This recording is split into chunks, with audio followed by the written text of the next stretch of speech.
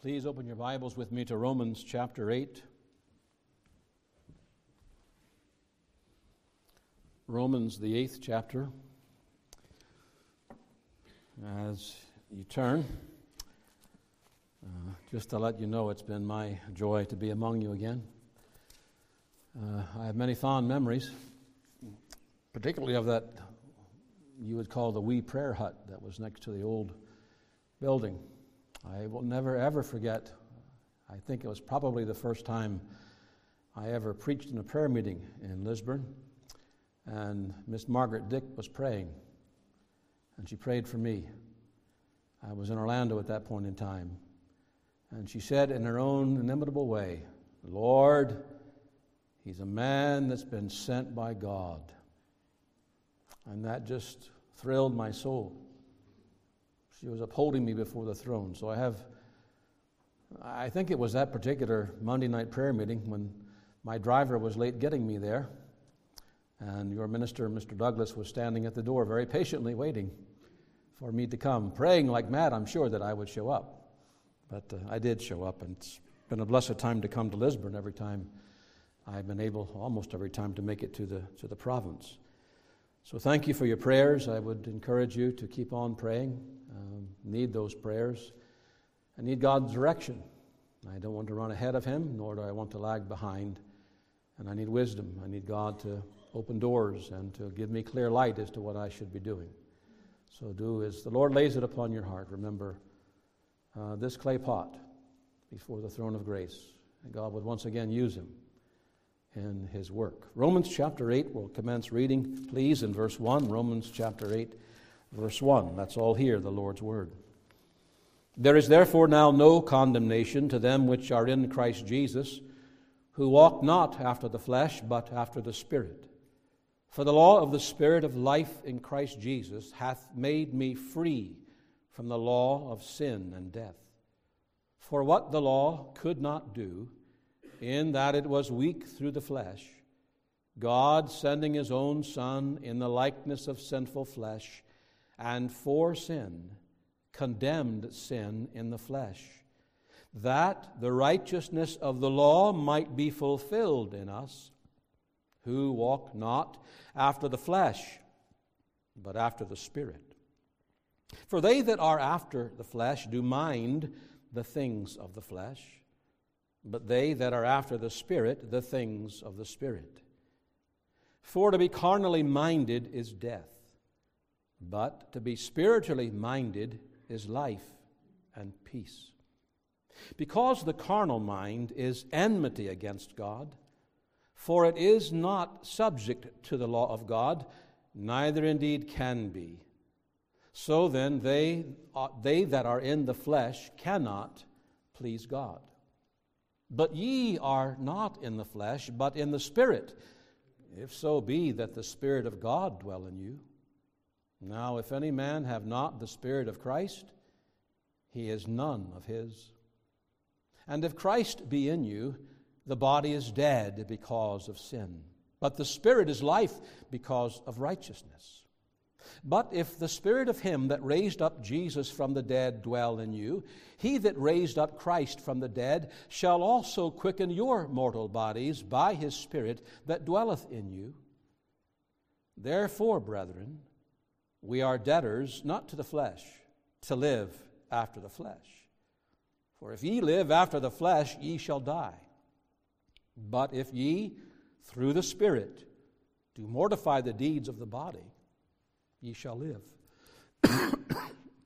For as many as are led by the Spirit of God, they are the sons of God. May God add His own blessing to that reading from His Word for His name's sake. Could we bow our heads in a word of prayer? Let's all seek the Lord together.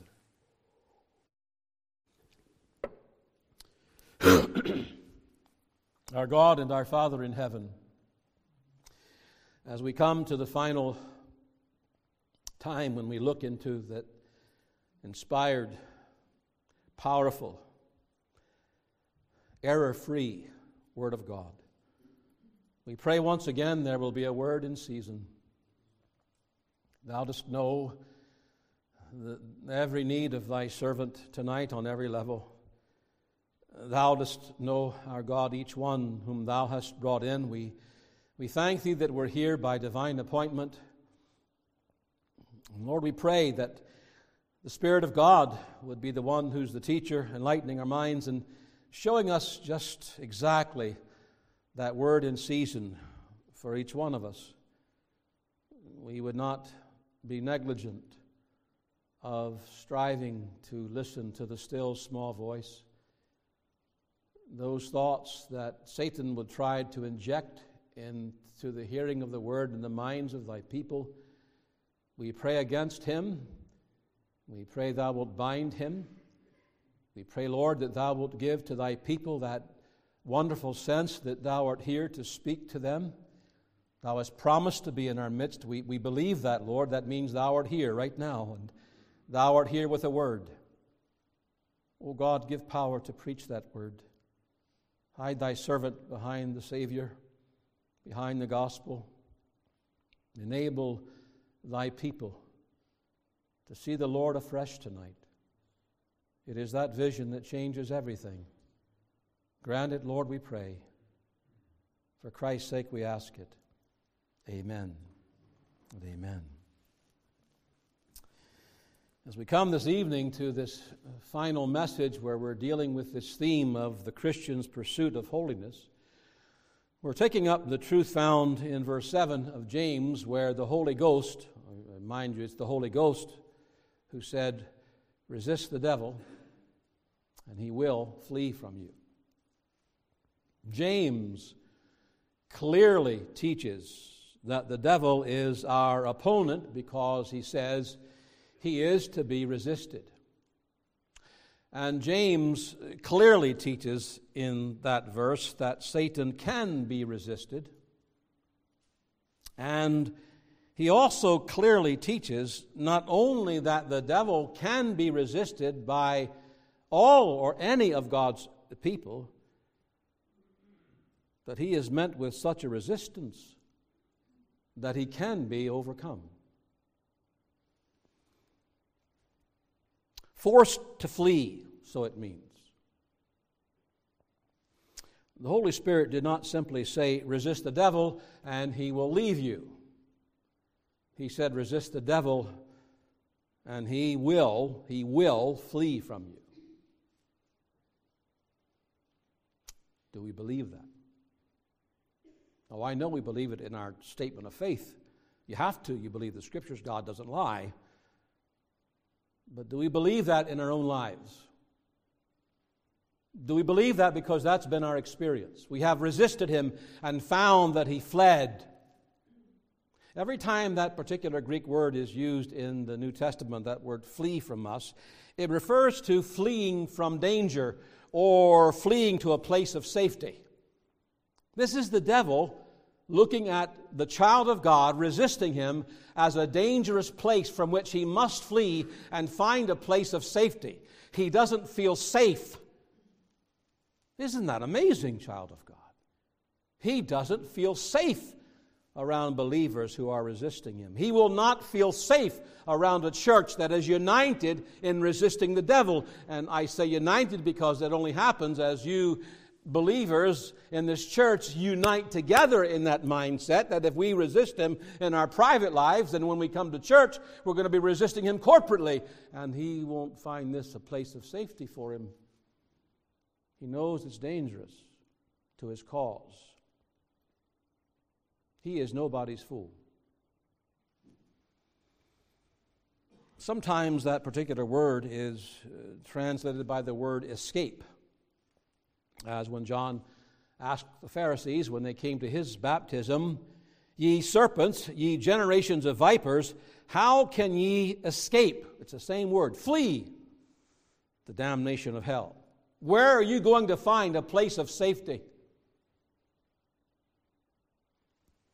When the Pharisees arrested Jesus Christ in Gethsemane, Mark writes that as far as the disciples are concerned, they all forsook him and fled.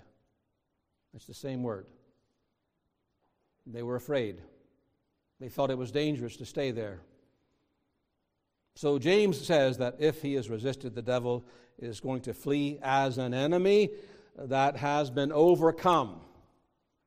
He has been bested on the field. I get it. On earth is not his equal. I get it. But obviously, the Holy Ghost is not contradicting himself when he says, if you resist him, he will flee. You will overcome, even though he's stronger than you. That's what I want to deal with this evening.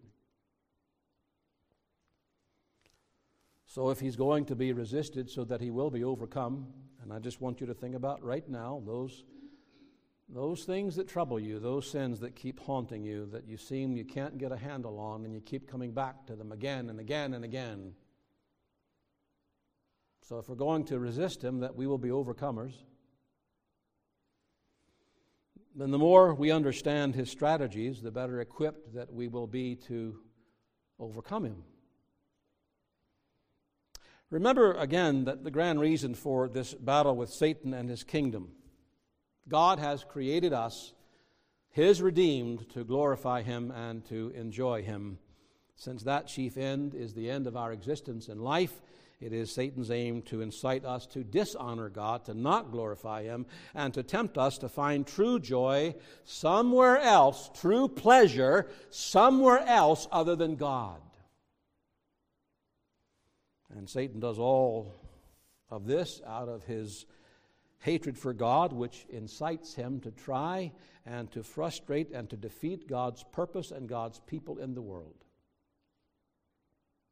You recall that I pointed out that since the Word of God is the only rule to direct us how we might glorify and enjoy the Lord, this is the book that tells you how you go about doing that, then Satan wars against God's people by seeking to promote this disobedience to the Word of God, unholy living. Don't obey his commands.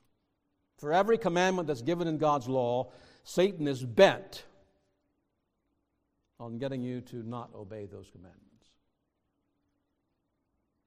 Having other gods before him. Taking his name in vain. Breaking the Sabbath day. Dishonoring those in authority. And we could go on down the list. It is this attempt to compel us to disobey the Word of God that led us to those 3 verses in 1 John chapter 2. Love not the world, neither the things that are in the world. If any man love the world, the love of the Father is not in him. For all that is in the world, the lust of the flesh, the lust of the eyes, and the pride of life is not of the Father. It doesn't come from him. It's of the world. I hope by now you will be able to give anyone to ask you the question, what is the world? The world is that organized system of humanity that is under the rule of the prince of this world. The organized system of fallen humanity that's under the prince of the world. So the world is everything, it's anything that is opposed to God. The world is everything that Satan uses to try and prevent this chief end of our life. And all he wants us to do is live in ways and talk in ways and think in ways and respond in ways that really are not glorifying to the Lord, but actually praise the devil. Because that's what sin does. And that's what he's after. Sin glorifies Satan. He wants you to sin as much as he can get you to sin. I said last night that he uses this world that's within our hearts. The flesh is there. It's the world. And he appeals to that. That's an ally he finds. And he leads us away from the path to holiness. Therefore, the question is this. How do we do this? How do we resist the devil? I'm well aware that being a preacher, that it's easy for us to use pulpit speak, preacher's jargon, without unpacking, without explaining what this really means, what it really looks like. How do we do that? Resist the devil. I can throw that out there, but aren't you going to ask the question, how do I do that? How in my life, in my home, in my family, in my church, how do I actually resist the devil? I tell you, folks, the devil is quite happy if all you hear is, well, you got to resist him and he'll flee, without you finding out how I do that effectively so that he does flee.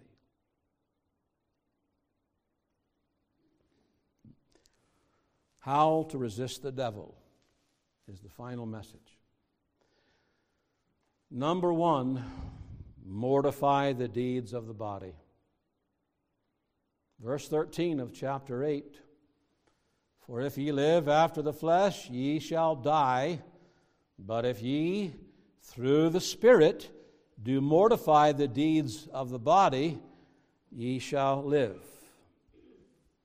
The Holy Spirit leads us to put to death the deeds of the body.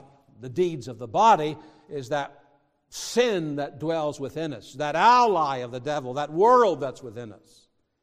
The Holy Spirit does that, to mortify. It's like Romans 7:23, the law of sin which is in my members. There's a law. It's a governing power, and it's in my members. It's in my... The body is just the tools that this inward flesh uses, whether it's your eyes, your ears, your hands. It doesn't make a difference. It's still the same thing. The body is the members that are being used by this flesh within. When you come right down to it, the deeds of the body can be summed up with one simple word. I mentioned it last night. The deeds of the body can be summed up with one simple word. It is self. Sin is all about self. It's all about pleasing self, but not pleasing God. Because self, remember, this is Satan's ploy. All along, Satan wanted God's throne. And that's what he seeks to work in us. Because self is all about putting self on the throne of our life. It's doing what pleases self, not pleasing the Lord, satisfying self. It's self that's to be served. It's self that's to be obeyed. It is self that's to be loved. Self that's to be adored. That's what it's all about.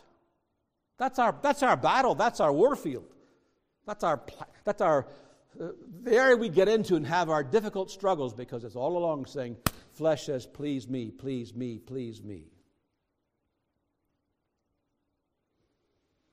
But we're commanded by God to put self to death.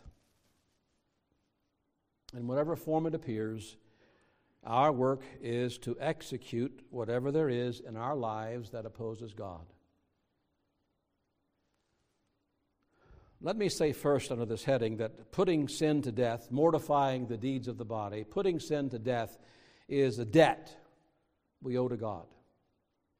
We owe Him that. Verse 12, therefore, brethren, we are debtors, not to the flesh, to live after the flesh. Therefore, that is a reference to all that God has done through Christ and His Spirit, if you look at the context, in making us sons of God. Because He has made us sons of God, because He has placed us in His family, we have the adoption of the Spirit. Joint heirs, could it get any better than that? Joint heirs with Jesus Christ. All that belongs to Christ belongs to us. We can't begin to imagine what a great privilege God has given to us. Now the Holy Ghost says, because of that, you're a debtor to God. You're indebted to Him to walk after the Spirit and not the flesh. According to what the apostle is saying in this passage, this distinctive mark, the distinctive mark that we are indeed indwelt, that shows that we are indwelt by the Holy Spirit. Remember, he said back in verse 9, if any man have not the Spirit, he is none of his. That's solemn words. If you don't have the Holy Ghost, you don't belong to Christ, because everyone who belongs to Christ has the Holy Spirit indwelling them. If you're saved tonight here in this building, you have the Holy Ghost in you, and He will never leave you. It's permanent. So the distinctive mark that we are indeed indwelt by the Holy Spirit, that we are truly the children of God, that is that we, by His Spirit, put to death the sin that dwells in us, the deeds of the body. I emphasize we because Paul writes, if ye through the Spirit do mortify the deeds of the body. Sin is alive in us, and we are to kill it. Have you looked at that doctrine of sanctification in that light? We are to kill it. That's what mortify means. Put it to death. John Owen, the Puritan, said, quote, "Let not that man think he makes any progress in holiness who walks not over the bellies of his lusts. He who doth not kill sin in his way takes no steps towards his journey's end."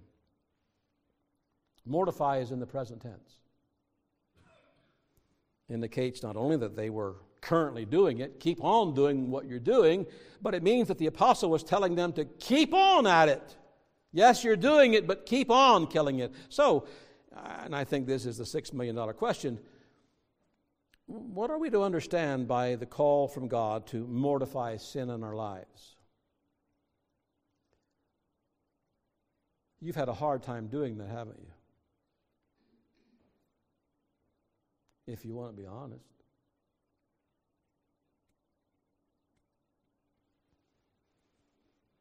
Let me say first what it does not mean. Mortifying, putting sin to death. I'm just talking about your day-to-day living. As you go about in the home, with the kids, at work, in church, everywhere, we're to kill sin. What does that not mean? To mortify a sin doesn't mean that we can completely eradicate sin. Did I hear a big sigh of relief? We cannot completely eradicate sin in our lives. John made it very plain. If any man says he has no sin, the truth is not in him, and he deceives himself. Paul made that clear when he said, the Apostle Paul in Philippians chapter 3, verse 12, "Not as though I had already attained to this mark for the prize of the high calling of God in Christ Jesus. Either were already perfect." I would have thought that if there was anyone who had attained to the complete eradication of sin, it would be the Apostle Paul. But he wasn't. Nor does it mean that we have to mortify sin. What it doesn't mean. It doesn't mean that we have occasional victories over sin. That's not putting sin to death. In a time of deep trouble where fear has gripped the heart of the child of God, the fear of God's judgment, the fear of something dreadful is going to happen, there has been an awakening to sin,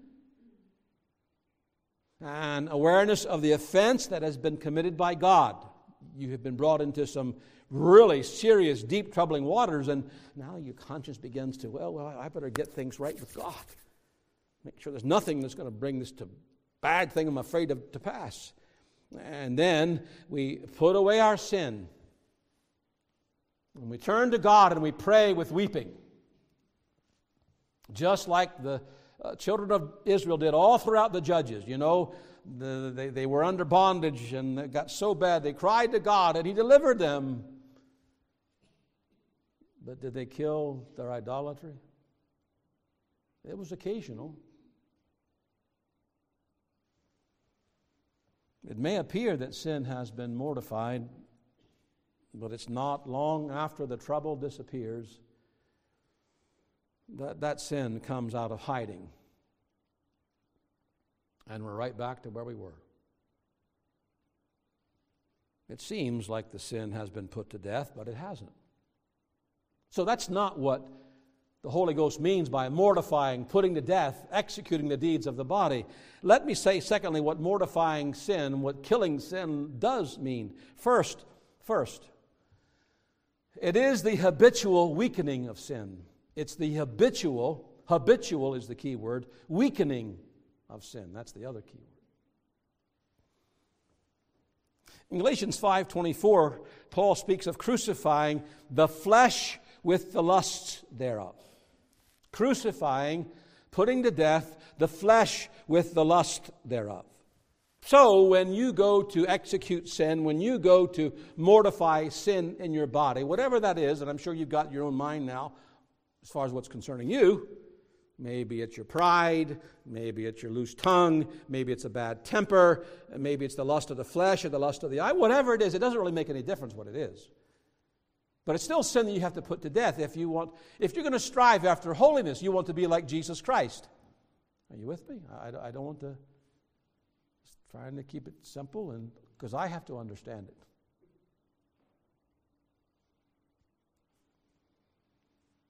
So sin, when it's being put to death, it does not simply lie down, brother and sister, and say, okay, I'm done. You killed me. No, it struggles, and it strives, and it fights. But as you mortify sin in your body, it gets weaker and weaker and weaker. As a man who has been crucified on a Roman cross, they didn't die automatically. Remember that they were surprised that Christ he was dead already? They'd be there for days on those crosses. Romans 6:6, our old man is, literally it reads, our old man has been crucified with him, that is Christ, that the body of sin might be destroyed, that henceforth we should not serve sin. The predecessor to C.H. Spurgeon, John Gill, he made this telling comment. The old man, though crucified and under the restraints of mighty grace, and cannot reign and govern as before, yet is alive and acts and operates and oftentimes has great sway and influence. But whereas he is deprived of his reigning power, he is said to be crucified. That's mortifying sin. It is the denial of the things that feed sin. Titus chapter 2, verse 12, Paul tells Titus, denying, or it means rejecting, ungodliness and worldly lusts, we should live soberly, righteously, and godly in this present world. There's your world again. Rejecting, out of hand. Ungodliness and worldly lusts.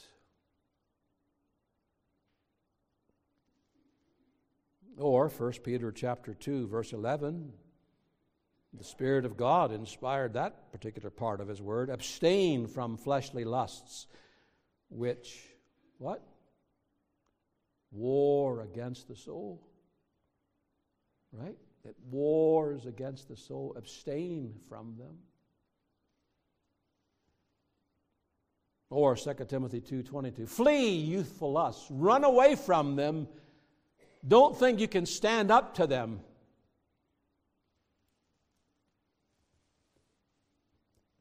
Can I be blunt with you? Perhaps I'm talking more to the men. If you can't control pornography, you get rid of whatever media device that you use to look at it. It doesn't matter what it costs. You get rid of it. You kill it. It's an avenue into your home of cesspool, filth. You kill it. You flee from it. You don't put it away in your closet, because then you'll go back to it. Your soul's far too more important to play with that. It doesn't matter if anything feeds the sin. If anything comes between you and the Lord, that's feeding sin in your life. It's strengthening the flesh. Can we really say we're striving earnestly and honestly if we just embrace what is the very... it's like, it's like going to war and giving the enemy the weapons. Here, let me help you fight against me. And you know that's crazy. Again, the Puritan John Owen said, "Sin will no otherwise die, but by being gradually and constantly weakened." Those are important words. Sin will no otherwise die than by being gradually and constantly weakened. It doesn't happen all at once. Gradually, constantly. He went on to say, "Spare it, and it heals its wounds and recovers strength." It has this way, if you spare it and don't constantly, gradually kill it. In a heartbeat, it heals the damage you've done and comes right back in full force. You want to know why you haven't gotten the victory?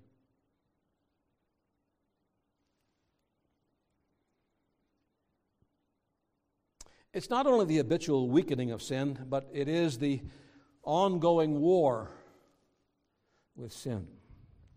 There is no clearer example, I think, than what Paul writes about in 1 Corinthians chapter 9. He said, "I fight, not as one that beateth the air, but I keep under my body and bring it into subjection, lest that by any means, when I have preached to others, I myself should be a castaway." The word castaway does not mean that God has cast him off, he's going to hell. It means disapproved. Because if he did not do that, he knew that he would be disapproved for his ministry. He would lose out. And how many preachers have lost out because they did not get engaged in this war with the flesh? They succumbed to it. And they shamed themselves and they shamed their families, because they did not get serious about warring with the lust of the flesh.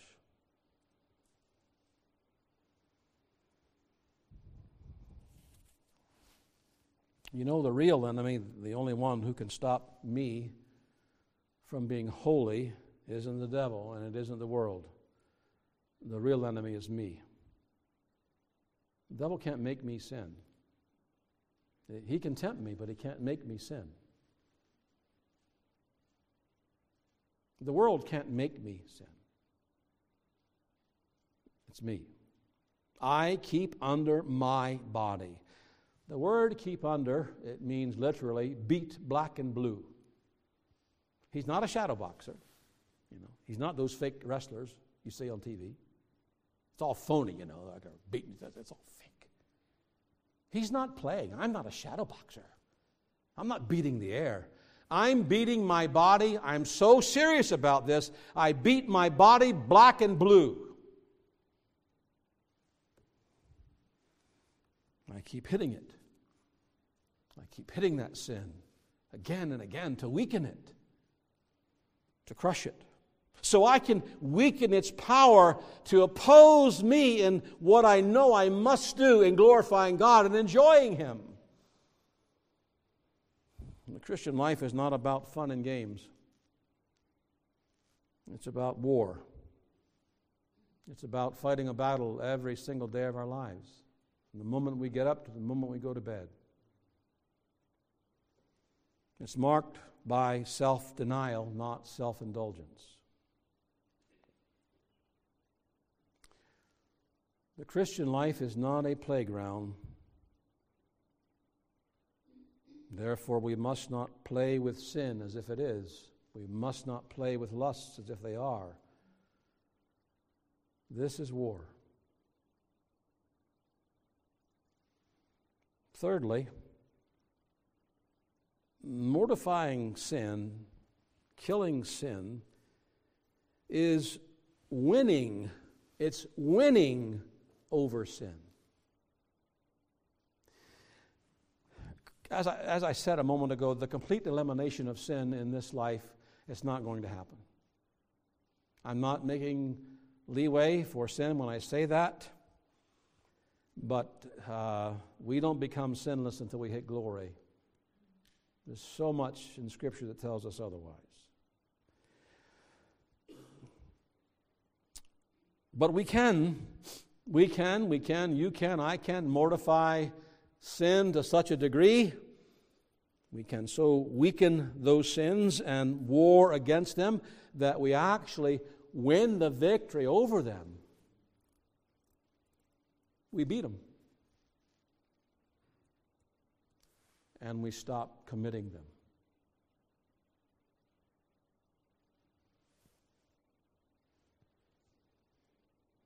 We stop doing the sin that we put to death. Or else death doesn't mean anything. The long story short is that putting sin to death is not an option. Our enjoyment of Christ depends on it. Our glorifying the Lord depends on it. Again, if I may quote Owen, the vigor and power and comfort of our spiritual life depends on our mortification of deeds of the flesh. It depends on it whether or not we're going to put sin to death. He also made this terse statement: be killing sin, or it will be killing you. And it will kill us. It will kill our joy. It will kill our peace. It will kill our interest in the things of God. It will kill our interest in prayer, of doing the things that the Lord has called us to do and to be. It will kill our testimony. Anything but likeness to Christ is what we're going to live out day to day. What we're called to do. And I imagine this has seemed to be daunting for you, as it was for me. Kill sin. Why do I keep repeating the same sins? Why do I keep confessing the same sins?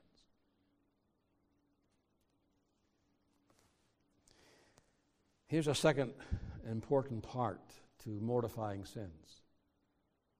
Believe God's promise that you can overcome the world and the flesh and the devil. Believe His promise that you can overcome the world and the flesh and the devil. Tell me how do the just live? And that word is not simply referring to having eternal life. How do they really live the Christian life? How do they really enjoy the Christian life? The just shall live by faith. Here's what it comes back to, doesn't it? You see, it really, at the heart of it all, it's not all about your striving and mine. It's not all about, I have got to do this. You have to do those things, but that's not where the victory comes. What is the victory that overcomes the lust of the world? Tell me, what is it? This is the victory that overcomes the world, even our faith. And it's not faith itself that does that work. Faith is always in the object, and that is in Christ. It's in God. It's in His Word. Little faith, small, tiny faith, really struggles to believe, to be confident. I can overcome. I can kill this sin. I don't have to be in bondage to it. Make no mistake, we are dealing with a foe that has the power beyond our wildest imagination. He is highly intelligent. He is extremely cunning and deceptive. He has a vast army of demonic beings who are at his beck and call. He has thousands of years of experience of studying God's people. He knows their weaknesses better than they know their weaknesses. He knows how to trap them, ensnare them. He is void of any compassion and motivated by intense hatred for God that will stop at nothing. But none of those facts destroy or diminish the promise that this text comes to every Christian. You resist the devil, and he will flee from you. There is no hint of uncertainty in what James has said about the outcome of the battle and the believer and Satan. He will flee from you. You must lay hold of the promise.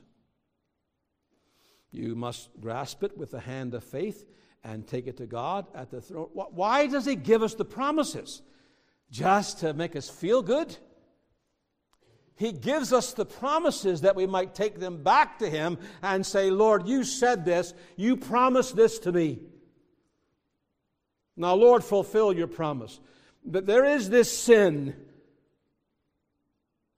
There is this temptation. And I've succumbed to it so many times. But you told me if I resist the devil, he will flee from me. And I will win. It's a promise of God. Isn't that what we're told in Hebrews chapter 11? It was through faith in God's promises that they, quote, subdued kingdoms, wrought righteousness, obtained promises, stopped the mouths of lions, quenched the violence of fire, escaped the edge of the sword. Out of weakness were made strong. You get that? Out of weakness were made strong. Waxed valiant in fight. Turned to flight the armies of the aliens. That passage is all about overcoming the devil, the tempter, the antagonist of our souls. How did they do it? They were ordinary people like you and me. They had the same struggles, same passions, same struggles with unbelief, same struggles with backsliding and being prone to wonder. But they overcame. How? Hebrews 11:13. They believed God's promises and were persuaded of them and embraced them. They were confident of the outcome. I think that's missing. Persuaded that what God said is true, embracing it. This is my promise. It's to me.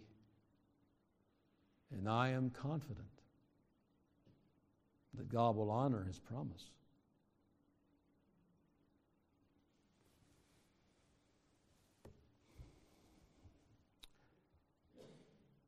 The devil wants Christians to think that they're beat before they lift one finger against him. Or if they've had one skirmish and they lose the skirmish, well, there's no point in trying anymore. Let me ask you folks something. How in the world do you think it would have gone in World War I or World War II if that was the mentality of the British and the American armies and all the Allies? Well, we lost this skirmish. Let's just go back, pack up our guns and go home. But that's what we do. We try and we fail, and that sin just kills us. And the devil says, you're beat. Don't even try. Just expect that's how it's going to be. My, what a prospect that is. What a prospect. I can't beat this. Just forget about it. I'm just going to have to just go through life and sin, and I can't get any more holiness, and I'm not going to get any more Christ-likeness. No, what we would like to have is someone to wave a magic wand and it's all taken care of. Let's be honest. I'm not exaggerating. Just a button can be pushed. Victory! Without the war, without the fighting.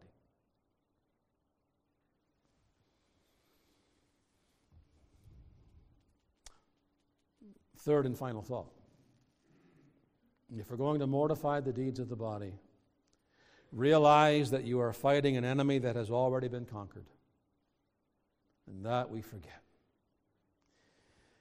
Lest you think for a moment that my first point was simply the last point, a little pep talk about self-confidence, you're greatly mistaken.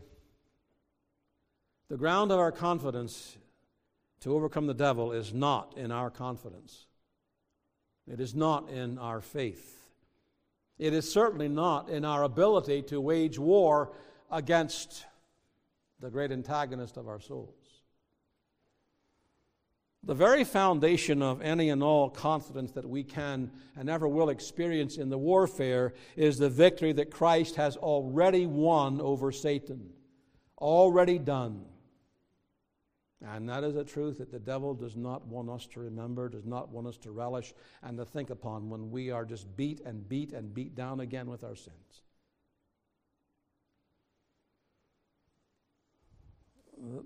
That sixth statement of the Lord Jesus Christ from the cross, he's at his weakest physically. He suffered the equivalency of hell and eternity. At his weakest. It was not a whimpering, weak mutter at all. Having suffered the agonies of one who was accursed of God, having been forsaken by his Father in heaven, having drunk the cup of damnation dry, having conquered sin and death and hell, he shouted, the text says, he shouted one word, finished!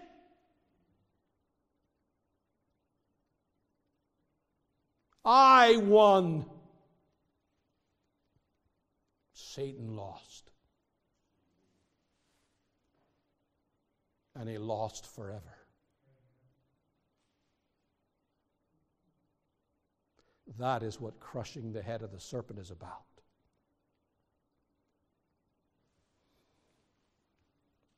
You and I can only overcome because Christ has already overcome. And the Savior's victory over Satan on the cross, when through his death, Jesus Christ secured the death of death and the defeat of Satan, he secured that victory for us. You and I will fail. You and I will get discouraged with our battle with the devil. We'll feel at times absolutely defeated, completely conquered, and unable to resist him. But you must realize that Christ did not fail. And he cannot fail. Even though we do. I know how you feel at times. I've been there and done that. Preachers are just saved sinners. That's all we are.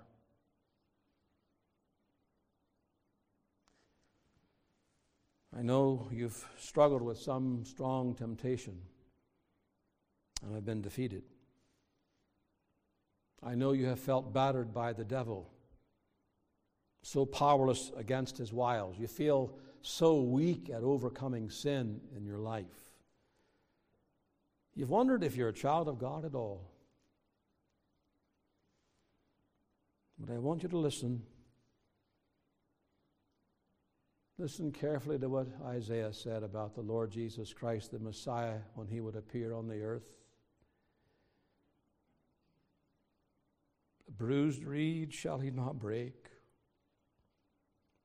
and the smoking flax shall he not quench. There you are, a bruised reed. So weak. It's a plant that is in and of itself weak and fragile and easily broken. But then he adds the word bruised. It wouldn't take much to finish it off.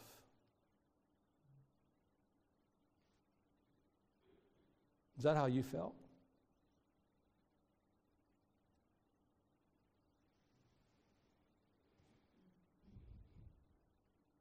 It refers to the child of God who feels his feebleness. his own sinfulness. Bruised. Some calamity has bruised the reed. Perhaps it's been because of some failure, some fall, some temptation from the devil that was not overcome. And the believer feels crushed and he feels broken down by a sense of sin and failure and defeat. But Isaiah says when Christ sees that sinner for whom he shed his blood and won the victory over the devil, he's not going to come and hammer him or her. No. Tender. They need a tender touch. I'm so glad the Lord is tender.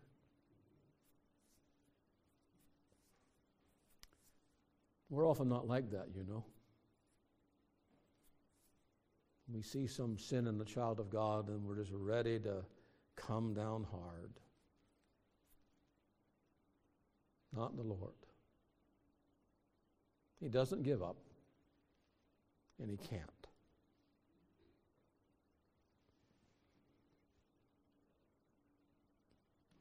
He's not going to come along to that child of God who is already broken down and make him feel more miserable. Martin Luther, he wrote of Christ, he does not cast away nor crush nor condemn the wounded in conscience, those who are terrified in view of their sins, the weak in faith and practice, but watches over and cherishes them, makes them whole and affectionately embraces them. Not only, Isaiah says, will Christ not break the bruised reed, but he will not quench the smoking flax. That little wick that's about to go out. The oil's run out. A little spark. Have you ever been there? It's barely visible.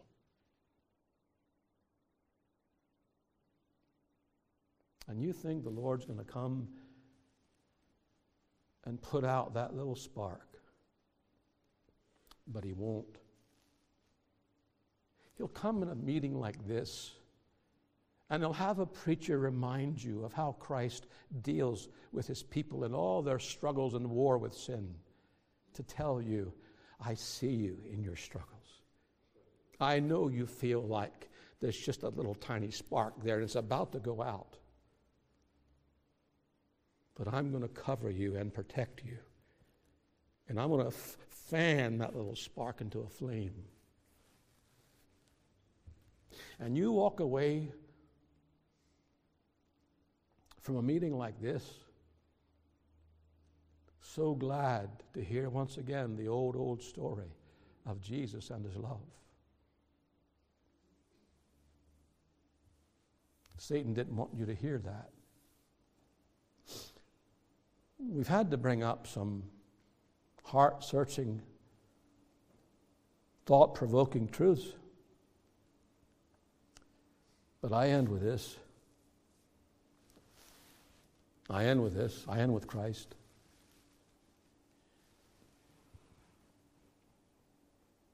You can have absolute confidence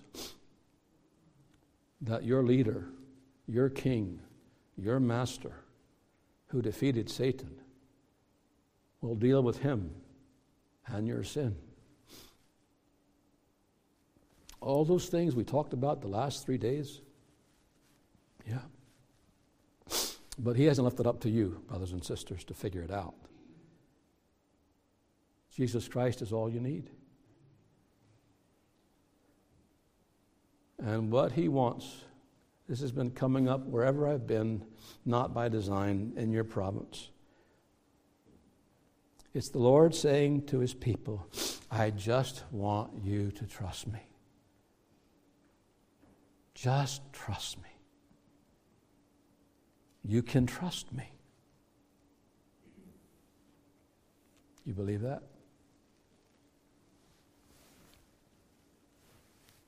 I know you do. And what you're saying to yourself, Lord, I believe, help thou mine unbelief. Resist the devil, and he will flee from you. Greater is he that is in you than he that is in the world.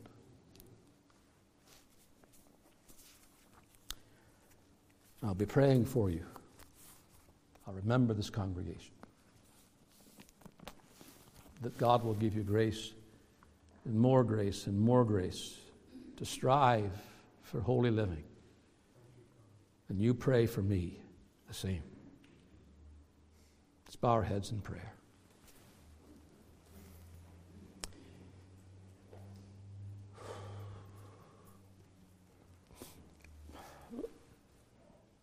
Lord, you've been with us. And we don't take that for granted.